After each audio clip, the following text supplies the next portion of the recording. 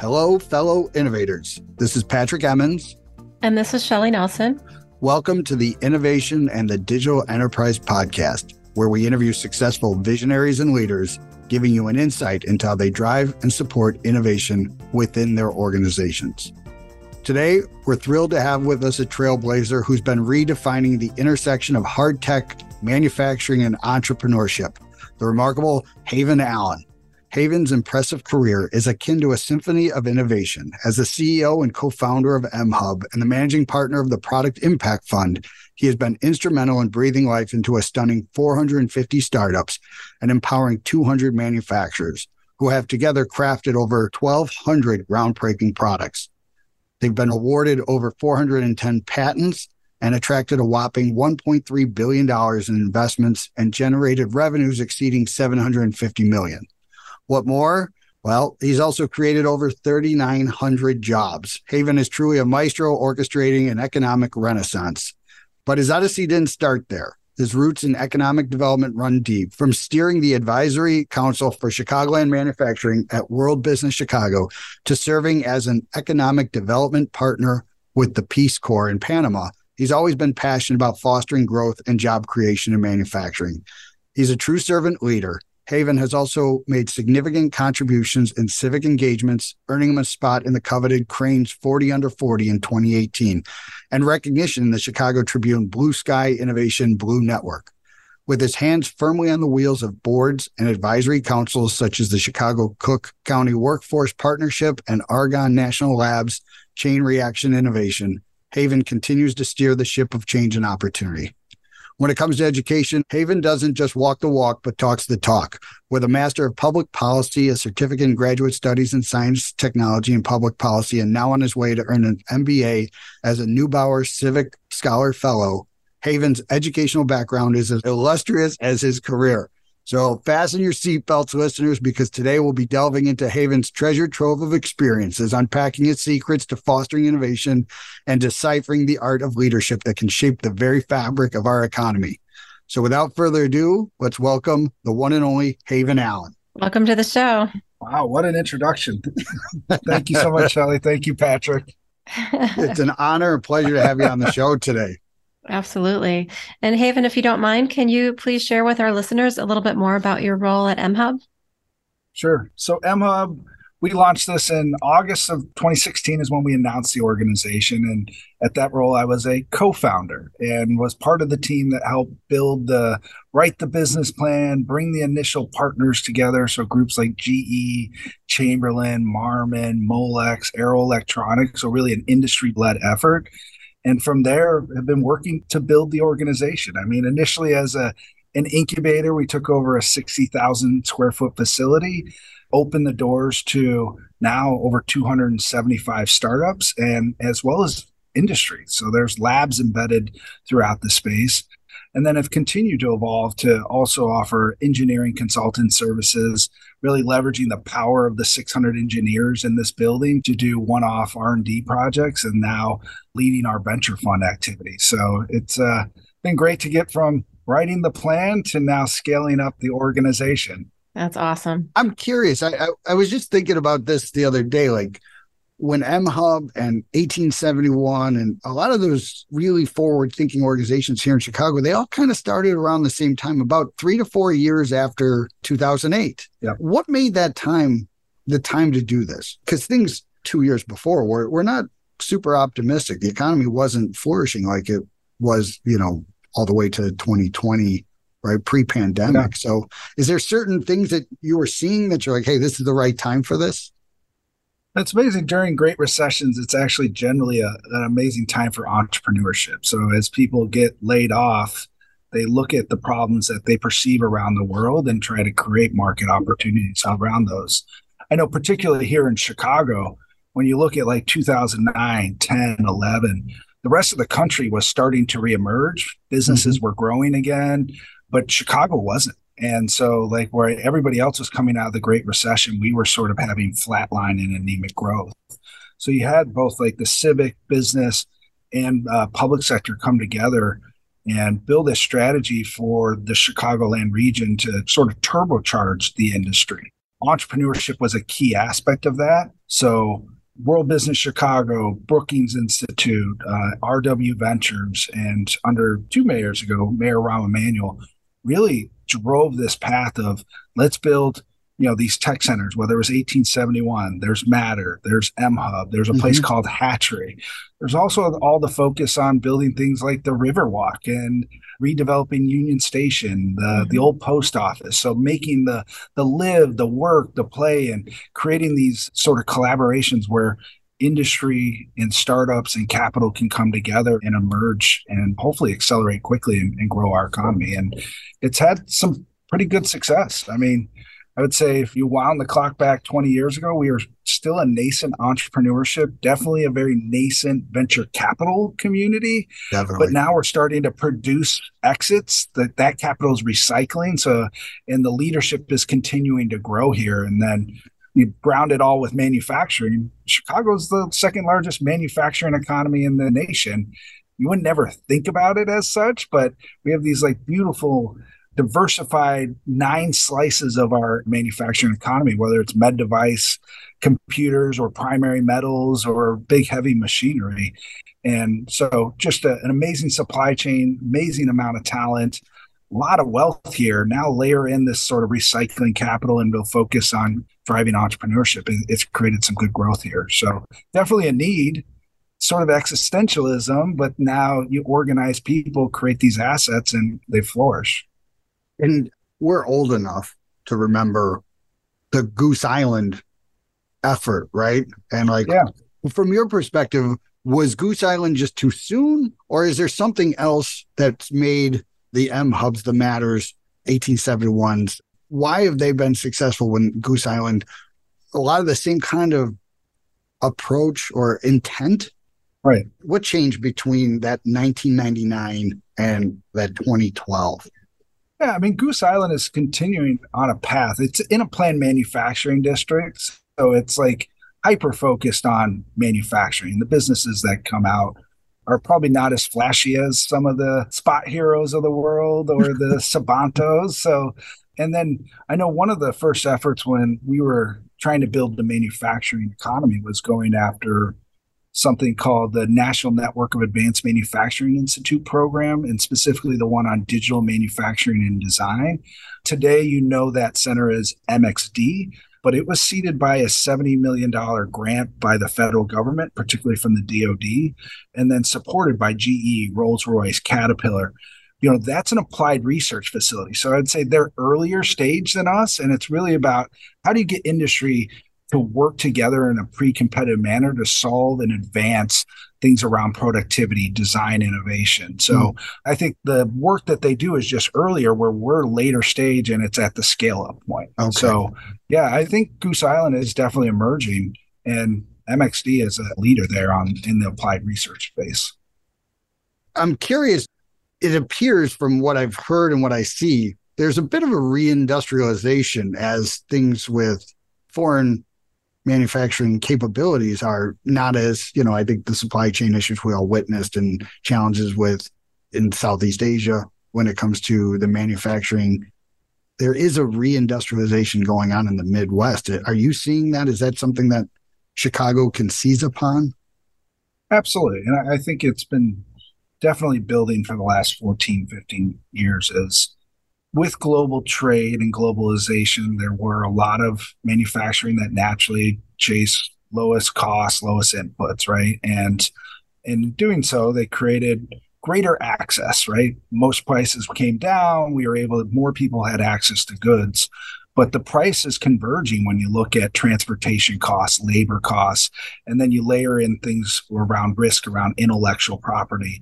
And now with the federal government really seeing it as creating pathways to real livable wage jobs and middle income jobs and reinvigorating that part of our economy, there's roughly $2 trillion that is going to turbocharge both manufacturing through the CHIPS Act and making sure that we're building at the bleeding edge of technology. So not just look at like high labor input manufacturing, but like cutting edge automation, really smart manufacturing, but then looking at those industries, whether it's quantum, clean energy, grid modernization, and where we want to drive our economy and where naturally technology is going, there's with the IRA just a ton of federal resources. So I think there's political will, there's definitely lots of resources.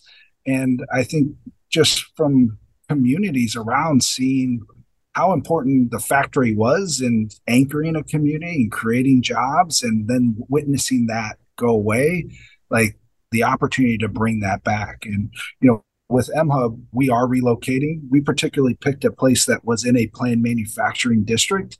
So an area protected in Chicago to ensure that there are manufacturing jobs, but it's also in an opportunity zone, which came out of like the 2017 federal tax bill, which allows investors that realize capital gains to invest in these zones that need jobs and wealth creation.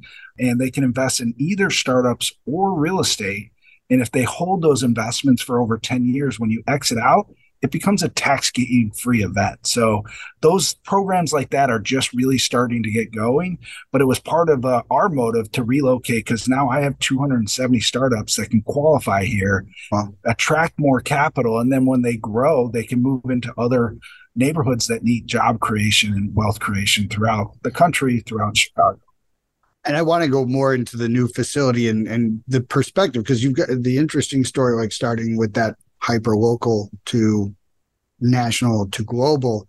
But you did mention the CHIPS Act, and I think that's a really important thing that I'm not sure everybody's aware of. So could you share a little bit about like what the CHIPS Act is? Yeah, I mean, I'll do my best. There's so many programs in there, but you can boil it down. Just take one industry. So semiconductors and chips are becoming an absolute necessity in all the smart devices that are being created, right? And the industry itself sort of migrated where they used to be both like chip designers and foundries. You had TCM out in Taiwan realize that you could probably build a business model that was foundry only, and you could work with places like Intel and NVIDIA to really have them focus on design and then use your economies of scale to create competitive advantage so that you could rapidly invest in the continued miniaturization required to make 2 nanometer type of chips. Right. And now with that sort of natural market taking hold, you have more chips not being made in the US. And when you have absolute supply chain constraints, it helps you realize both like the risk to our economy or risk to our national security.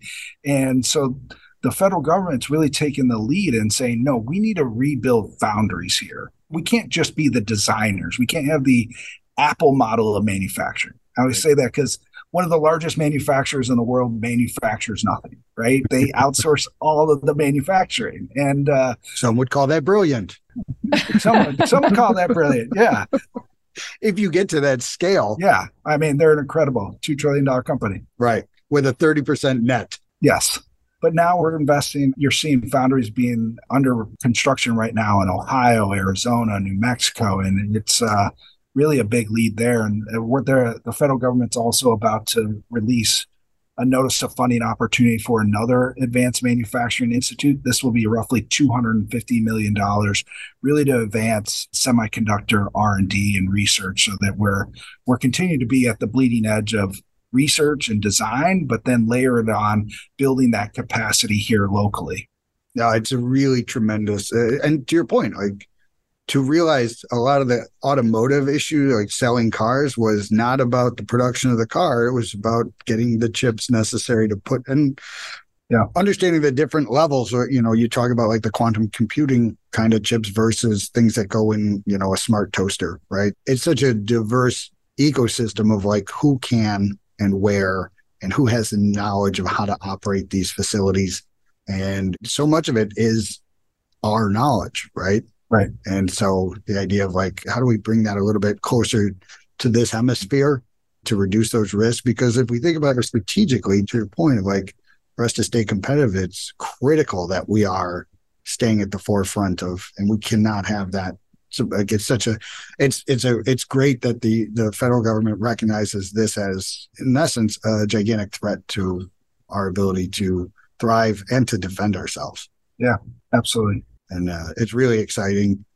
But it's also leading to exactly what you said. We're looking at new ways of manufacturing, the automation, maybe looking a little bit closer to home from like where we're going to produce these things. So, and that's awesome. Thank you for explaining that. So continuing your journey with MHub, right? Going from like, when you said the founding partners are all the names anybody in manufacturing would recognize here in Chicago, right? Like those are the go-tos. They're just great at their job. So tell us more as you move through that journey over the last decade, going from that hyper-local to what is now more of a global perspective.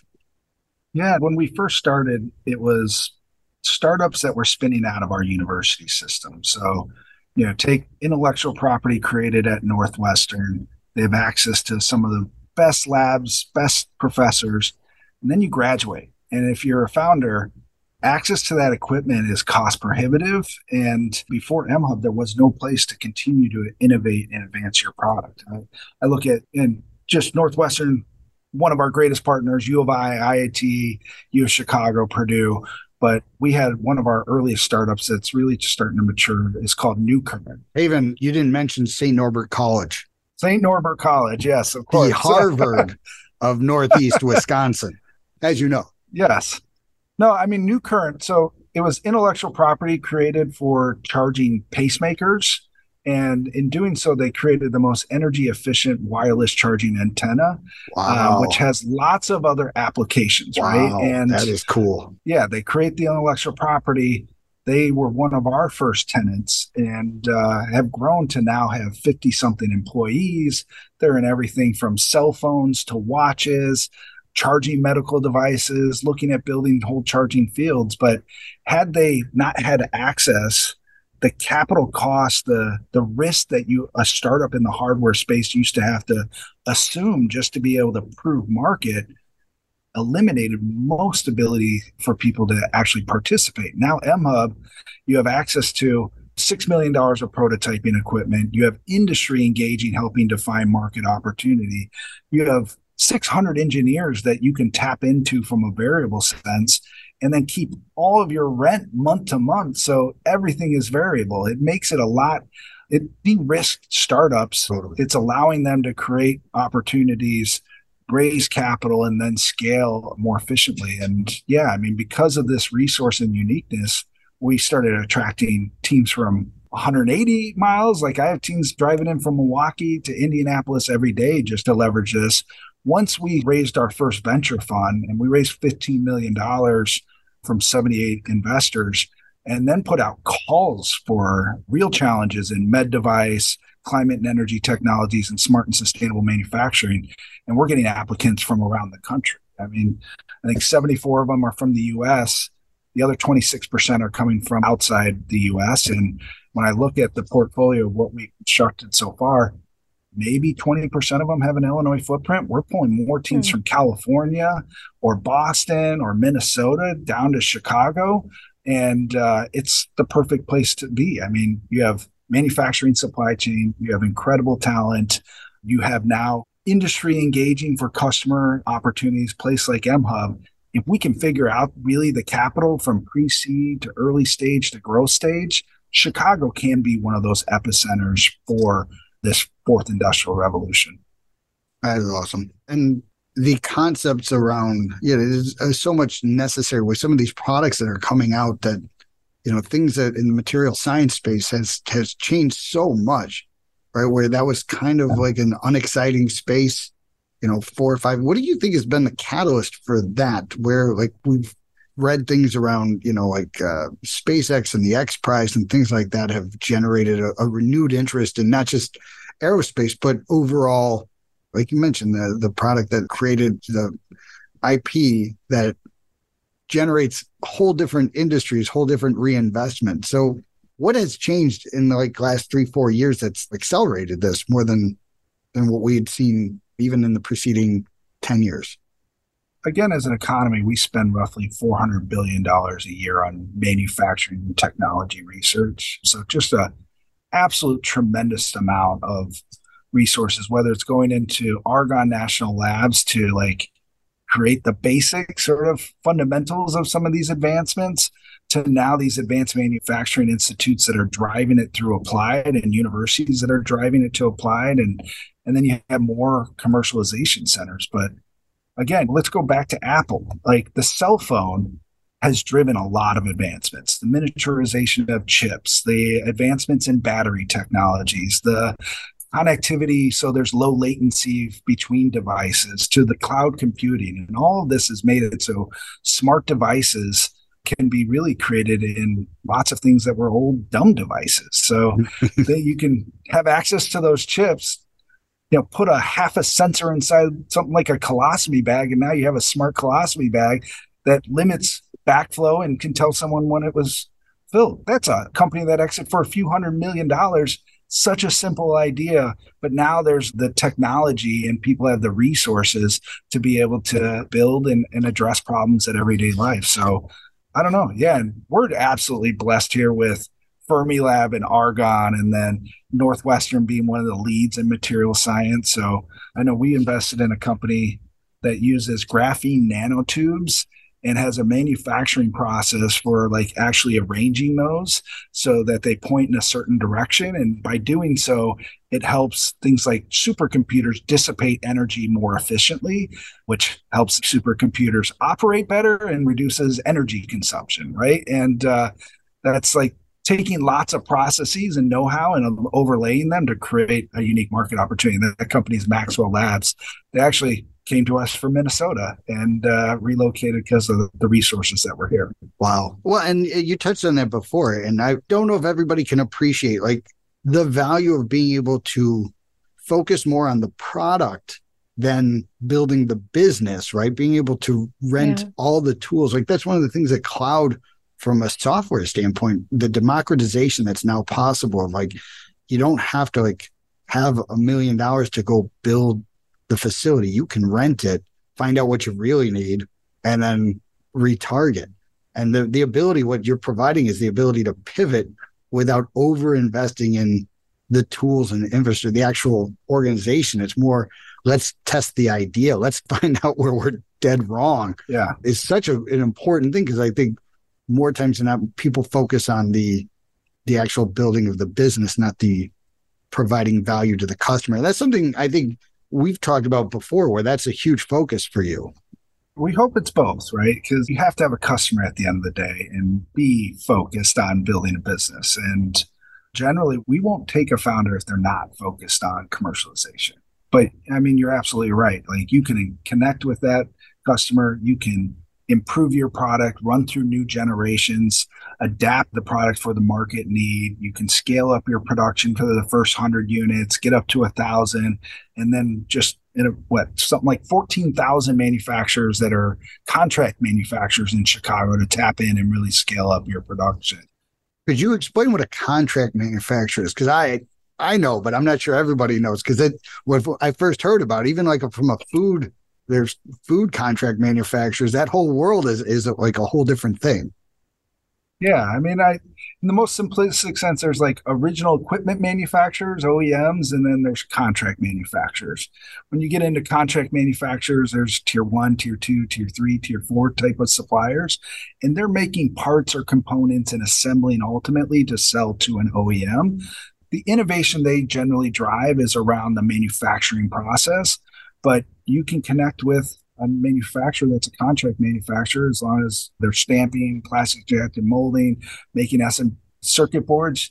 Like there's a lot of competition in the region where you can connect with them. You've already designed the product. Maybe they'll help you design it so you reduce your manufacturing costs a little bit, but they're agnostic to ultimately what product they're creating. It's they have the backbone to actually make that scaled up production possible. So again, going to that Apple model, you don't need to have manufacturing. You tap into contract manufacturers to ultimately build your manufacturing. Maybe at some point it switches and you want to be more vertical and have that all in-house. And is that traditionally how you see a lot of these organizations progress? They start out where it's like getting 100 run going, like, hey, we got to find out, we get an amount of like prototypical or prototype level like demonstrate to clients, demonstrate to the market, see if there's product market fit. Yep. Start increasing the profit, the risk, right? And just and then get to your decision long term whether or not you're going to, start building your own facilities or things like that. Absolutely. And again, the great thing about a manufacturing startup in this, they're creating revenue in every step of the way versus putting something out in a freemium or a free model to maybe scale up. But yeah, it's get those early customers, refine your product, scale it up. Where you can do, with hard tech, there is the ability of also updating overnight, which is a new thing with like physical products, where you used to make a product, build thousands of them, and then that is what was out in the market. If customers didn't like it, you couldn't update it. Now with the software overlay onto everything, you can take the Tesla model where you update your car, and all of a sudden it's a new experience, same hardware, same model, but an advancement of the hardware technology. I'm just curious, in your opinion, what's been the biggest exit or the most successful startup within MHub? Within MHub, it's so wide because we support lots of different companies. I mean, the company that currently has the highest market capitalization would be called Greenlight Planet, and they don't make a super advanced product. It's a solar lamp that charges overnight, provides power and charging, and this founder, Patrick Walsh, has developed distribution channels throughout Africa and is providing light and electricity to places that are disconnected. Wow. They raised, I think General Atlantic out of New York provided them with $265 million in their Series C round. They're just under $1 billion company, but that's a clear market need. Doesn't need to be the most advanced product. Really focus on that customer, the execution, and building up a unique distribution center has been pretty incredible. I mean, we had a company called Surgical Innovation Institutes. It was out of Northwestern, and they developed a surgical mesh, particularly for women that are going through mastectomies. And it's part of like the materials used to help healing. They just exited out for just around $150 million. And that product was invented there, advanced here, business built here, and then an exit out to a strategic. And in our world, most exits are to a strategic. So in the hardware and physical product space. But yeah, and then Sabanto, which they haven't exited yet. They did a Series A at $17 million. And this is an autonomous farming technology company where they're taking old legacy manufacturers and built hardware that make it a smart tractor, so farmers no longer have to go sit on their tractor to prepare the soil, seed the soil, harvest the soil, and they're getting just incredible yields out of like soy and maize that would beat anything a farmer's going to do. So that's one of our most exciting companies that is scaling out. And then like something that MHub hasn't touched but is in our ecosystem, I always say LanzaTech, which uses exhaust coming off of buildings, captures that, feeds it to certain microbes to create algae, which then is turned into oil. And they're creating jet fuels off of that to new plastics.